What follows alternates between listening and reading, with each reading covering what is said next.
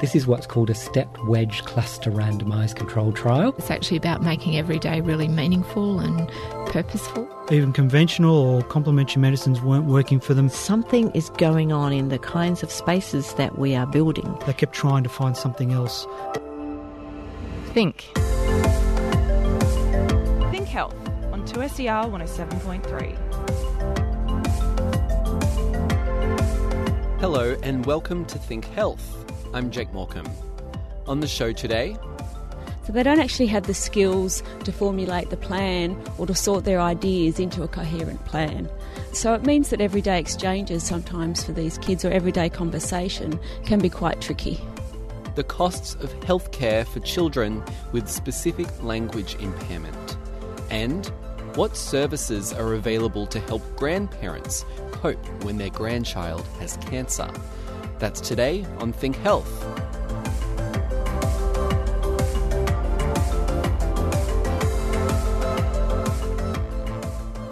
But first... The problem with cancer is cancer spread, right?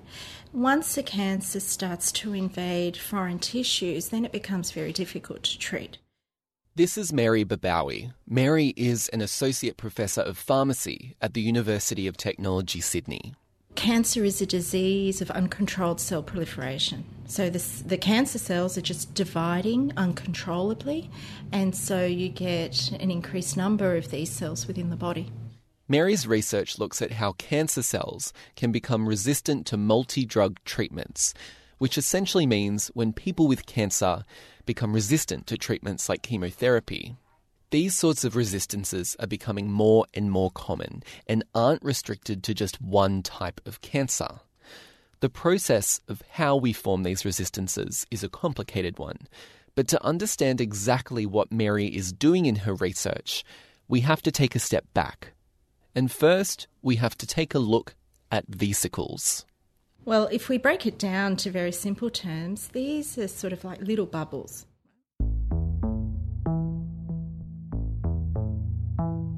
Vesicles are naturally occurring in the body. They are little power packets. You know, they have potential to impact on physiology, on disease pathology, and so on. They are small structures within a cell that carry important proteins. And they were initially thought of in the late 60s as just remnants of cells that you found in a sample tube. Initially, they were identified as platelet dust. Vesicles are also involved in things like metabolism and the transporting of proteins. And what they'll do is they'll shed from their original cell and travel around the body. These vesicles are just normal part of cellular turnover. Vesicles also break off from cells if there's some sort of inflammation or stress in the body. It's just part of normal cellular process, normal membrane turnover. It's just a normal mechanism that cells have. Where can you find vesicles in the body? They're found surrounding the cells, or they're mainly found systemically, so in blood and in biological fluids. The medical world has known of vesicles for a while, but only recently have vesicles been linked to research around cancers. So the vesicles that I've been studying are cancer-derived vesicles. So we've looked at these vesicles from leukemic cells. They're very small. They have an irregular surface. But if you look at the vesicles isolated from multiple myeloma patients... Myeloma is a type of cancer that affects bone marrow. They're perfectly spherical. They actually look like little ping-pong balls. Mm-hmm. Yeah, so they really vary depending on the cell of origin. Looking at these vesicles gives Mary a greater insight into what the cancer is. It provides us with a snapshot of the mother cell or the originating cancer cell. So we can look at the proteins that are on the surface of these vesicles or contained within the vesicle, and we can look at the nucleic acids, and it gives us a snapshot of what's going on in the cancer cell. So instead of accessing the tumour itself, we can take a blood test, a blood sample, and it provides us with this window into what's going on with cancers, particularly those that are confined in inaccessible sites such as the bone and so on. It also gives insight into what the cancer is doing. When you have a cancer patient and you look at their blood samples, they have a significantly higher number of cancer-derived vesicles in their blood compared to healthy individuals.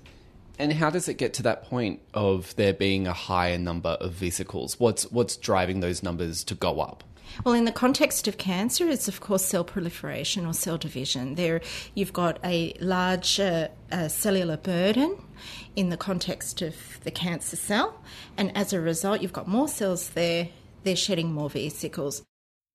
There's another major part to Mary's research, and that's not just how vesicles can provide a greater insight into cancers, but also how vesicles play a role in the spread of cancer throughout the body.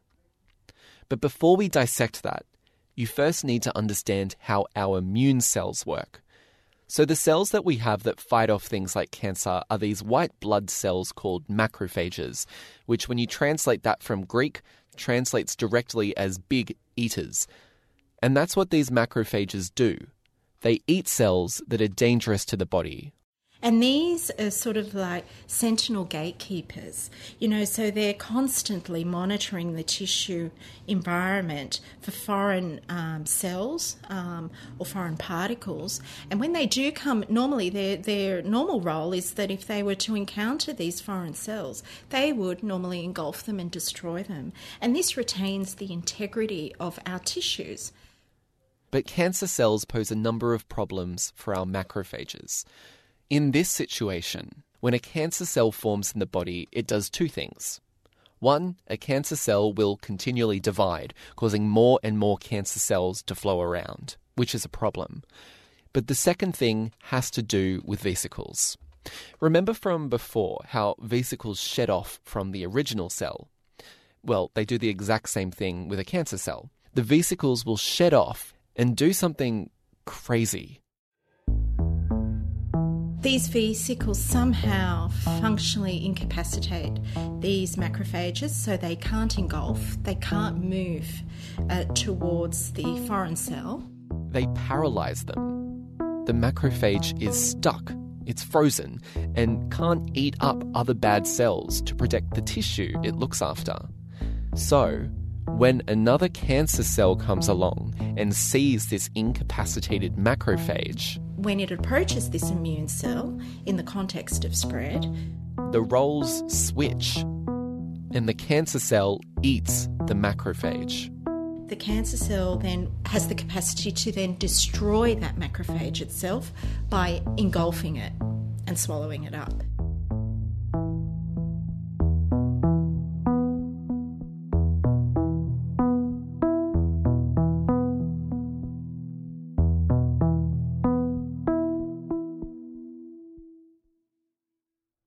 Okay, so this is complicated, but there's another part to this.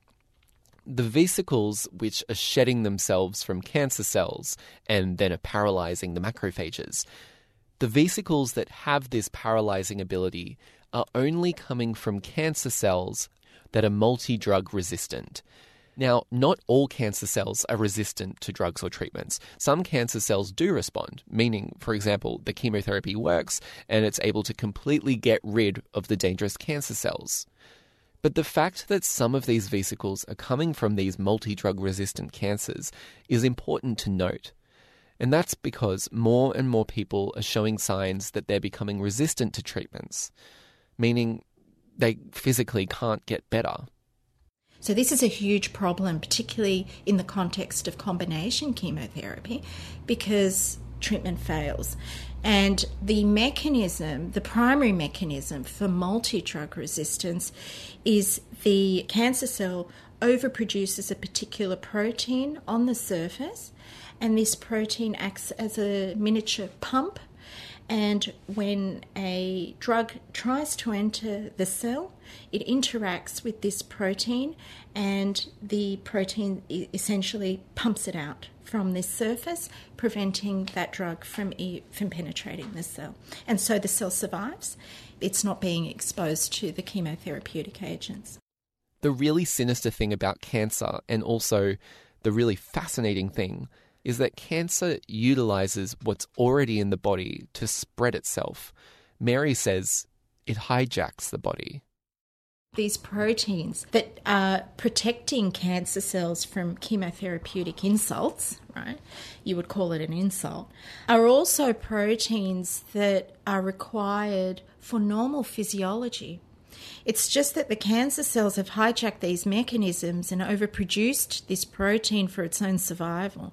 So these proteins play a very important role in the brain, in the gut, in what we refer to as pharmacological barriers. And these are barriers that it's very difficult for drugs to cross into, and these are designed to protect vital organs. And these pumps normally line the brain, for example, and comprise a barrier in the brain. So it's very difficult to get drugs into the brain because of the anatomy of the blood vasculature there, but also because of these proteins that protect the brain from drug uptake. They sit there and they will pump drug back out and prevent it from entering into the brain parenchyma. So these are normal physiological mechanisms that we have, but the cancer cells hijack them, overproduce them to aid their own survival. What is the research that you're doing into this area to look at tackling these issues of multi-drug resistances that develop in the body? Yeah, so I've got a large program going in my lab, and we're looking at a number of things. We're looking at developing new drugs that can circumvent or prevent multi-drug resistance, so new molecules that can be combined with standard chemotherapeutics that can try and tackle this problem. So we've got some drug discovery going on. We also have a lot of cell biology going on, and with a focus on extracellular vesicles, how vesicles occur, so the mechanism for vesiculation in cancer cells compared to normal cells.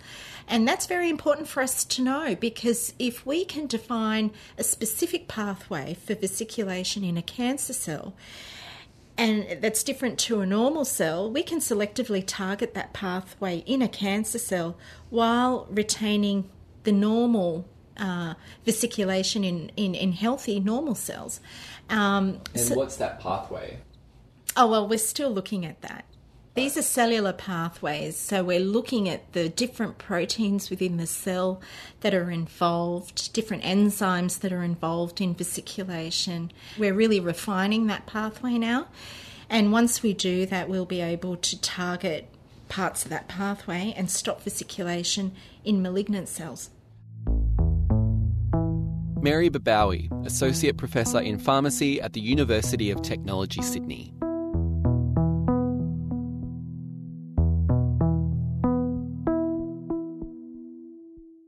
You're listening to Think Health on 2SER 107.3. I'm Jake Morcom. When a child is living with cancer, it is not only a massive stress on the child themselves, but also their family. Most therapies and interventions available for the family are aimed at helping the parents, but when it comes to grandparents and siblings of the child, these services often lag behind. Claire Wakefield is an Associate Professor from the University of New South Wales and also leads one of Australia's largest psycho-oncology research groups, the Behavioural Sciences Unit, part of the Kids Cancer Centre at Sydney Children's Hospital. Claire spends a lot of her time working with families to better cope and manage caring for a child experiencing cancer. So generally, I should say, first of all, families are incredibly resilient and many adjust very well and even impress themselves as to how strong they are and how well they manage. But we do know that parents, for example, are at increased risk of anxiety and depression after their child's finished their cancer treatment. Really thinking about, the scary thing that just happened, grieving about what might have been and the things that they lost during that time. What sort of work are you doing into this area, and why is that important work? I think a key tenet of paediatric care is that the unit of care is not the child, but it's the family. We know that if parents aren't coping well, then they're not going to parent their children very effectively.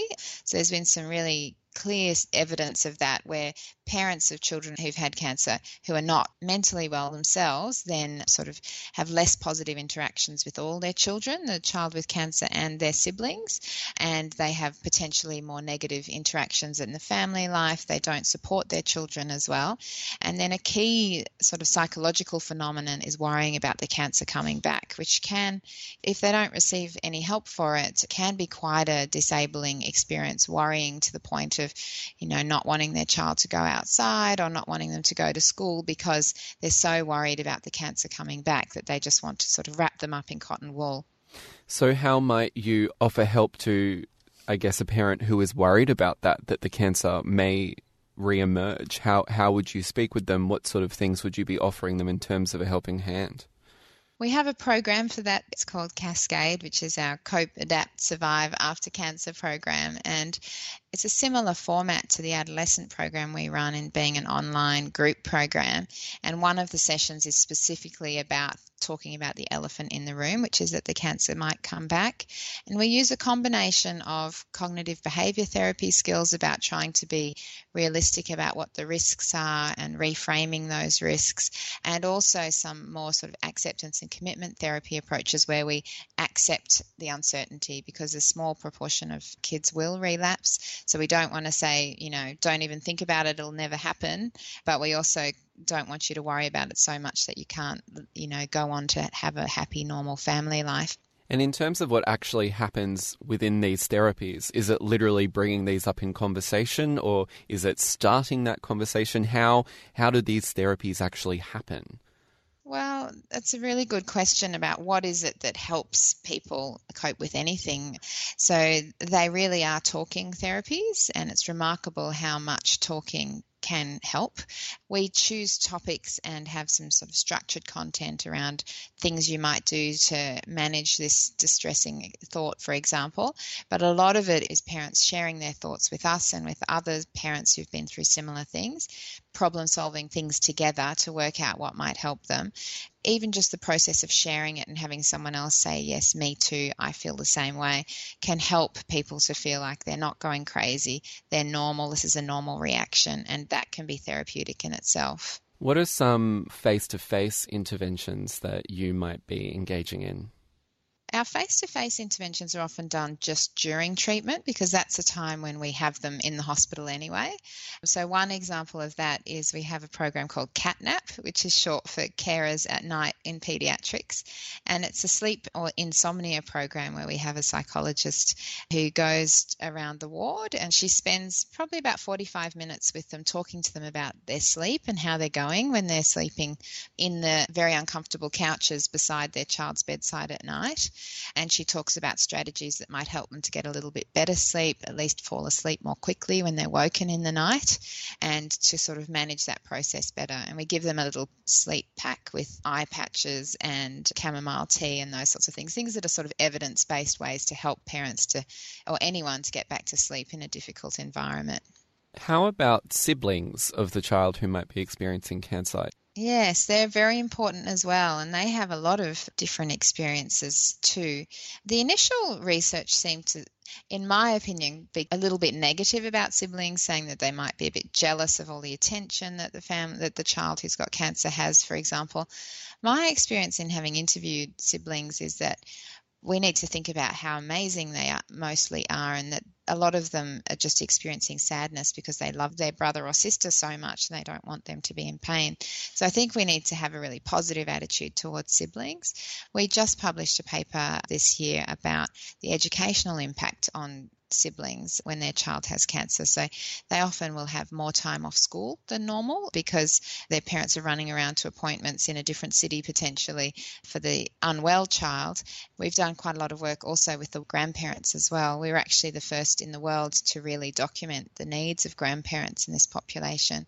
Yeah, so why look to grandparents, and why is your work the first in the world? So I think everybody recognises that many grandparents, not all grandparents are the same, but many grandparents are often the sort of backstop of a family. So what happens in families when there's a crisis is often the grandparents are able to step in and support the family. So that might be emotional support for the parents, it might be babysitting for the siblings, it might be lending money if that's a problem for a family. It might be practical things like cooking and cleaning and picking up children from school so that the parents can take the sick child to hospital, for example. So everyone has always known that, and clinically doctors and nurses have known that grandparents are really crucial in helping families to cope better. But no one had really documented what happens for grandparents themselves. So we've done a series of 4 studies in a row now where we first of all looked at grandparents' distress levels, and we showed that compared to grandparents of children in the general community, our grandparents had significantly increased levels of anxiety and depression and anger. And we showed particularly that grandmothers were at increased risk, and also grandmothers where there was no other healthy children in the family. So there was a very strong focus on this only child who had a life-threatening illness. And we showed that there was barriers around grandparents who lived in rural communities.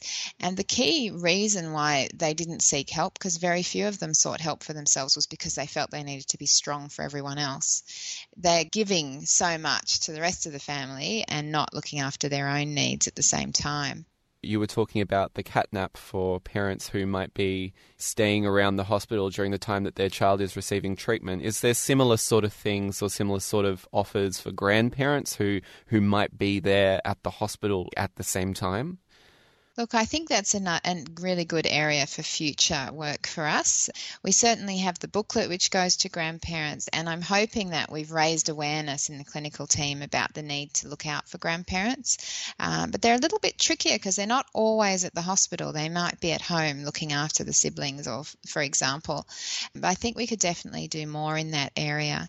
I know that we now also have a grandparents' morning tea at the hospital to try and help grandparents to connect to each other so they can get some peer support. And I know also that Red Kite, which is the National Children's Cancer Charity, they also are offering various supports for grandparents, including trialling a grandparent telephone support group as well, which I'm excited about too. Claire Wakefield, Associate Professor in the discipline of Paediatrics, School of Women's and Children's Health and Medicine at the University of New South Wales. You're listening to Think Health on 2SER 107.3. Nearly 1 in 10 children at kindergarten age will struggle with specific language impairment, a language disorder which means children may struggle to talk or even put a sentence together. The disorder can present massive problems for children when they're just beginning their education, but can also result in higher healthcare costs for the child and their family. Paula Cronin is a research fellow from the University of Technology, Sydney, and wrote her PhD on the healthcare costs for children with specific language impairment. Paula spoke to Think Health's Shane Anderson. Well, the condition, it's an interesting condition because it has quite a high prevalence, and by that I mean that it's as common as other things like dyslexia, more common than autism. It's a puzzling condition because children with language impairment often have normal development in other areas. So, for example, their motor skills and their hearing and their IQ are all within normal ranges. But it's this specific language impairment that is, I suppose, impairing their learning. Did you find that watching your daughter go through this made you more determined to do a PhD on this subject? Oh, I just really wanted to know more, I think. You know, once I'd read the literature, and they had very few long-term studies out there looking at, well, what actually happens if we could do this, if we could make a difference at 4, what would that mean for her at 15? Or if we could make a difference at 8, what would that mean for her at 15 and then her at 21, sort of thing. And the evidence definitely suggests that the earlier that we do it, the better the outcomes.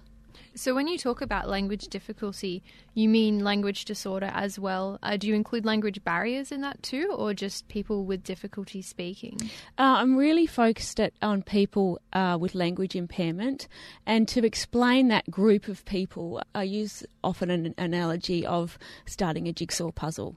So we all know that when we start a jigsaw puzzle, we see the big picture on the box, and we might start by doing that jigsaw puzzle by doing the outside pieces first, or sort of focusing on a particular section. Or for a child with a language impairment, they don't necessarily have that big picture. So they don't actually have the skills to formulate the plan or to sort their ideas into a coherent plan. So it means that everyday exchanges sometimes for these kids, or everyday conversation, can be quite tricky. Right, and this is something that you have witnessed firsthand, I guess, with your own daughter's experience. So what was it you were seeing when she was getting medical treatment? I think it starts pretty early on. I think you just identify that, your child is maybe not doing as well as her peers, and it makes you think of why that might be, and I guess you seek help. Great. All right. So just back to the study. What were the ages of the children that you were looking at? We used a data set which follows kids from 4 years right through to 15 years, so it really captures their transition into primary school and then into high school. So it covers, a good 10 years of their life. And so how was everyday life and well-being being impacted by the inability to access proper medical treatment? My study was focusing on is whether these kids have high healthcare costs. We were able to identify that the kids were seeking more GP consultations, and as the GP is the gatekeeper to a whole lot of allied health services and other services as well, it meant we could identify that they were more likely to see a speech pathologist, they were more likely to see paediatrics and also other health specialists. So we're really interested in if they had higher healthcare costs and then what they were. Yeah. Right, and the result of that is that they did have higher healthcare costs. They did have higher healthcare costs. Could you explain the difference? So they had higher healthcare costs between 4 and 7 years, and then between 10 and 11 years. And we attributed that to, I suppose, key developmental timeframes in terms of when they're starting school. So they might be having that the early testing, I guess, that they have in the preschool or in the kindergarten, which might identify an additional need. And then there's some sort of long-term research that suggests that at 10, 11 is that transitional time just before high school, that it is another key developmental milestone, effectively. So, yeah. Sure. And how much was the costings? How much more were parents paying? It was around $300 at 4 to 5 years, up to about $600 at 6 to 7 years, and then about the same at 10 to 11 years. That's a biannual cost, so that's every 2 years, yeah. So it was evening out by the time they were at the end of primary school? So by the time they got to sort of 14 and 15 years, there seemed to be no difference in the costs. Right. Why do you think that is?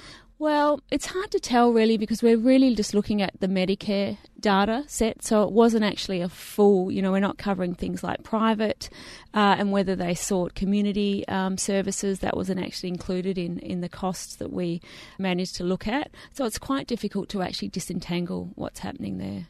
Just using the Medicare data alone, what areas does that actually cover? So Medicare covers all your things that you claim a Medicare rebate for. So your primary health care, so when you go to your GP, some allied health services when accessed via the GP, and all your specialists and paediatrics and that sort of thing. And what do you hope to change with this research? There was a recent Senate review looking at communication impairment generally, of which language impairment is one of those, that identified a real need to know more about what's happening for these kids as well as, adults. So I'm hoping to, I guess, inform the literature as to, put more out there in terms of possibly making some policy changes and looking at whether there's early intervention that, we could implement that will make a difference to these kids, whether we need to make differences at the education level, which will ultimately mean that their pathways are brighter, I guess. Right. Do you think that maybe doctors would also need to be trained to, I guess, communicate or pick up communication cues more effectively? I think that the referral processes that are in place are quite sound. I think the way that it works in the Medicare system is you start with your GP and then they refer on to the speech pathologist. So I think that works quite well. And how's your daughter going now? Yeah, she's great. She's in year 8. So, she's great. Really doing well. Paula Cronin, Research Fellow in the Centre for Health Economics Research and Evaluation at the University of Technology, Sydney. That's all we have time for today on Think Health. If you'd like to find out anything more about today's show, head to 2ser.com/thinkhealth. Make sure you subscribe to Think Health on your favourite podcast app. We're also available on iTunes. Think Health is a collaboration between the University of Technology Sydney and 2SER Radio. I'm Jake Morcom. See you next time.